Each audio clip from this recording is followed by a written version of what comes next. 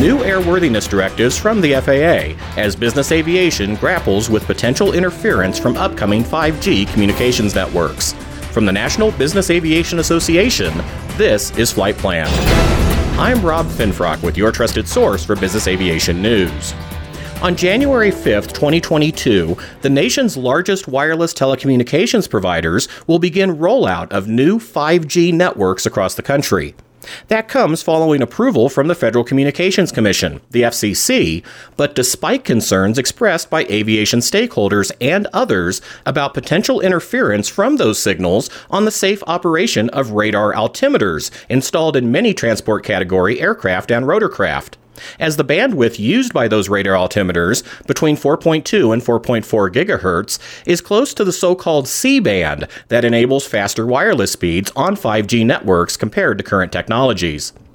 Now, we'll get into the background of this issue a bit later in this podcast.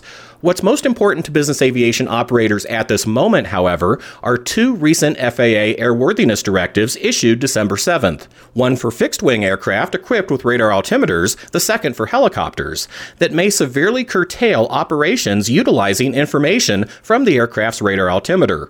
Rich Bohl, chair of the Airspace, Air Traffic, and Flight Technologies Working Group of the NBAA Access Committee, fills us in.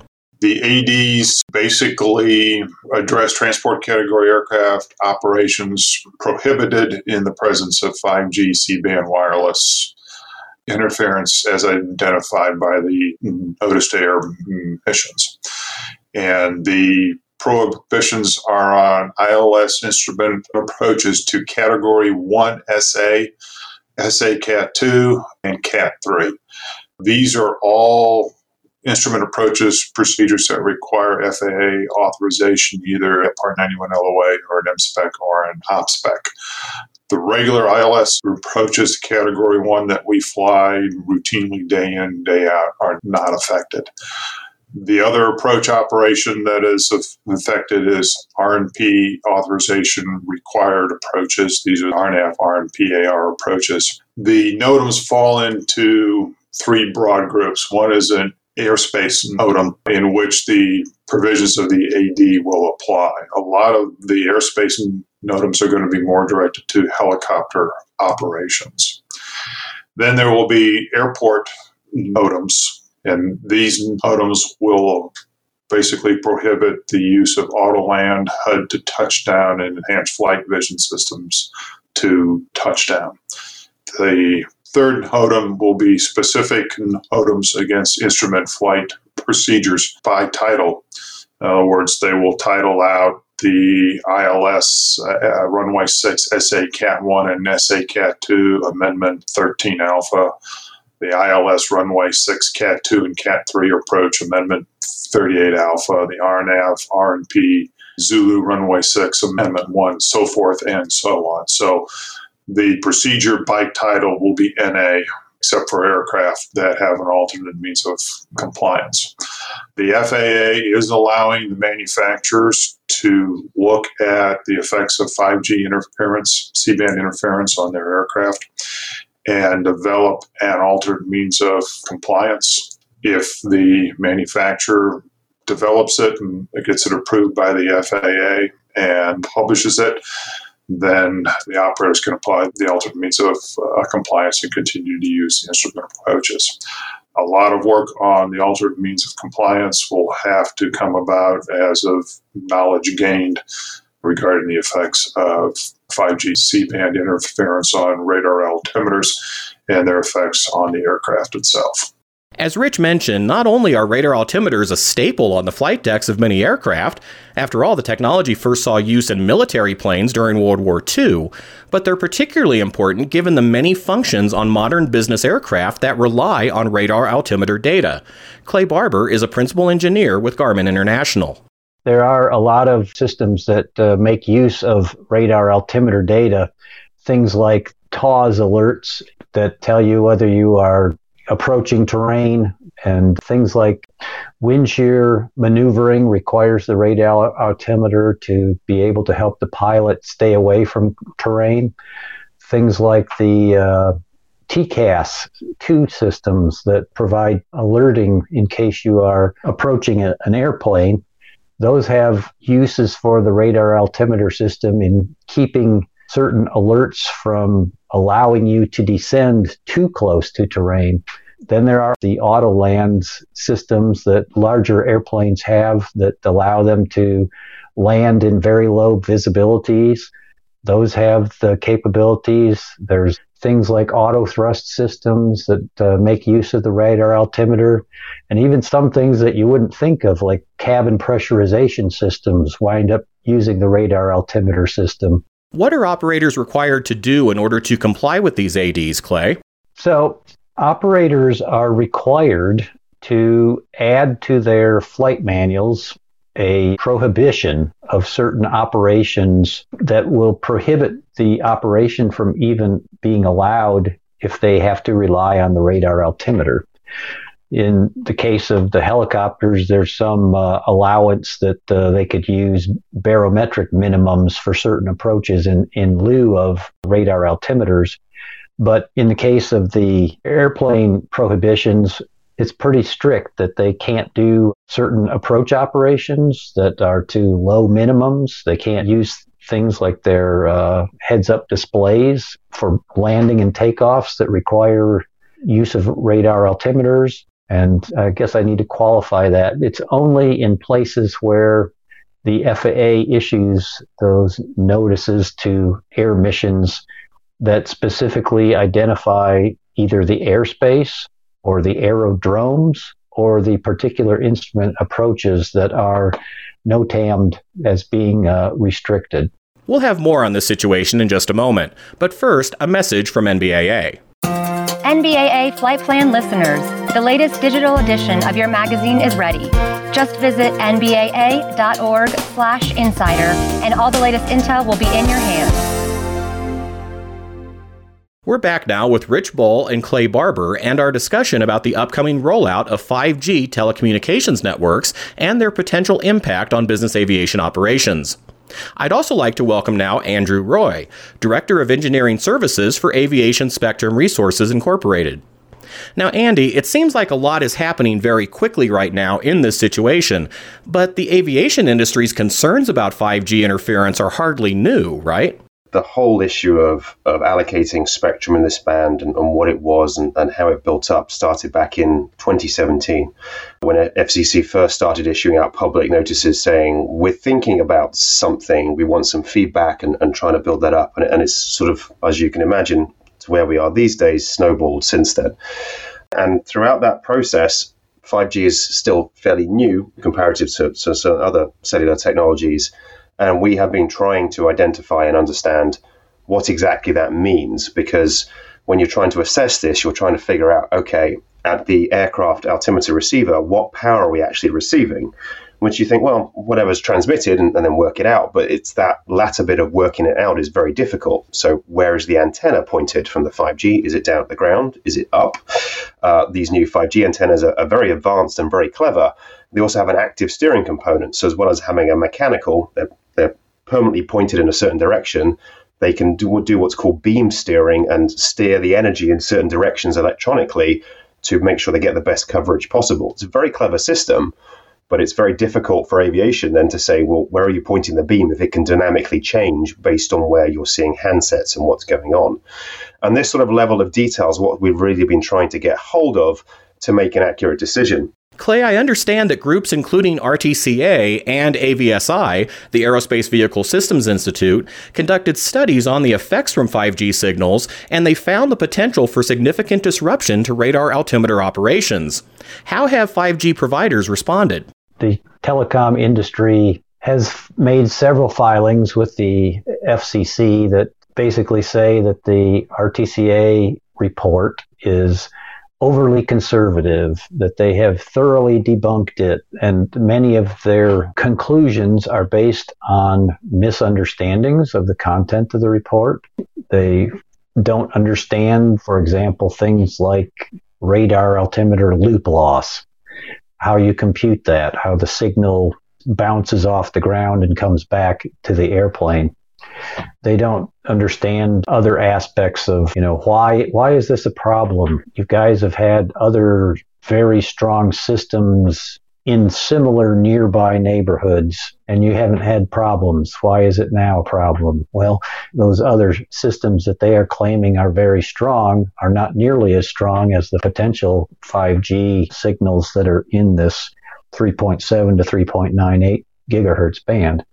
There's just a lot of misunderstandings about how aviation does a safety assessment versus how the telecoms do an assessment that their network has enough signal strength and enough bandwidth and enough other things to give us not just voice communications, but also sending emails and downloading a video and things like that. It's just not the same type of assessment that needs to occur. And so we're still trying to get the point across that the information that we need is to be able to make the assessment that is necessary. The whole issue we've got here is a fundamental problem between two different industries talking different languages. The cellular industry primarily looking at trying to provide coverage for commercial phone calls and so forth. If you lose cellular coverage, it's not ideal, and for certain things it's a significant issue, but it's not the level of aviation safety issues that we have, with the integrity levels and so forth. And that's really what we're trying to get to, is not just saying, well, not give me generalizations here about what you're doing. Can you give me the specifics? Because we really need to understand that, because we need to go and get certification from the FAA and so forth to fly, to be able to actually do the things we need to do. You can't make an air safety decision based on a generalization in a press release. So as we're talking now, with the FAA rolling out these airworthiness directives out of an abundance of caution, what's the next step in this process, Andy? Are we waiting for the FCC or telecom providers to offer those specifics? I think there is a hope that they will come back to do that. And I think part of the reason why the FAA has looked at the things it has done and issued out the ADs that it has is partly because of the uncertainties we have here, not knowing how the 5G operators are going to operate properly. To give some context to that, the 5G operators are operating under what is called a flexible use licensee. And it doesn't necessarily have to be 5G, ironically. It could be other systems and technology operating, but 5G is the dominant because that's one of the most popular technologies at the moment, as we've all seen from the advertisements on TV and so forth. But in working that, really needing to understand what happens, and I think I'm second guessing it on the FAA's behalf, but limitations on, as I said, where antennas point is very critical. To give you an example, some of these 5G antennas, the very advanced ones, have a gain of about 1,000 times the signal. They will amplify it in a very narrow beam in the direction of where they think the handsets will get best coverage. If that is pointing down, that is significantly better for aviation. Obviously, if it's pointing up towards aircraft coming into land or helicopters or so forth, that is significantly worse. And I think having that data would actually help clarify for the FAA, the ADs, and what the systems are and how aviation should react to it, because it might actually put some boundaries on it and potentially could reduce the scope of the ADs, just knowing it. But until you know about it, we really need to actually go for the worst case, because what else is there? You can't, as I said earlier, make an air safety decision based purely on they say this, but we're not seeing any data. We'll just go off that. That's not how we operate, and we definitely shouldn't operate that way. One thing I would point out from the FAA's airworthiness directives is that the FAA said, even though we have this RTCA study, even though we've gotten information from radar altimeter manufacturers and aircraft manufacturers and operators, we, the FAA, have determined that at this time, no information has been presented that shows radar altimeters are not susceptible to interference caused by these 5G emissions as they are permitted in the United States. So it's that kind of thing that there's this uncertainty that needs to get made certain enough. And because of that uncertainty, the FAA has basically said, yep, here's these different things that you could do, what is in the airworthiness directive called an alternative means of compliance. You as a radar altimeter manufacturer could show us that you're not susceptible.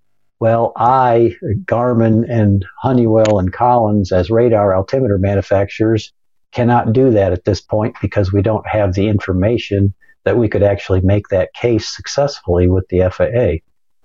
So that's another reason that we need this information. Clay, I understand the Department of Defense also plans to conduct its own tests regarding 5G interference. Yes, the DoD has been in the process for several months now of planning for how they will do various kinds of testing. And that data will be subsequently used in a couple different ways. One, to validate that the bench testing that they do is appropriate, and another to see whether there's any effect in flight.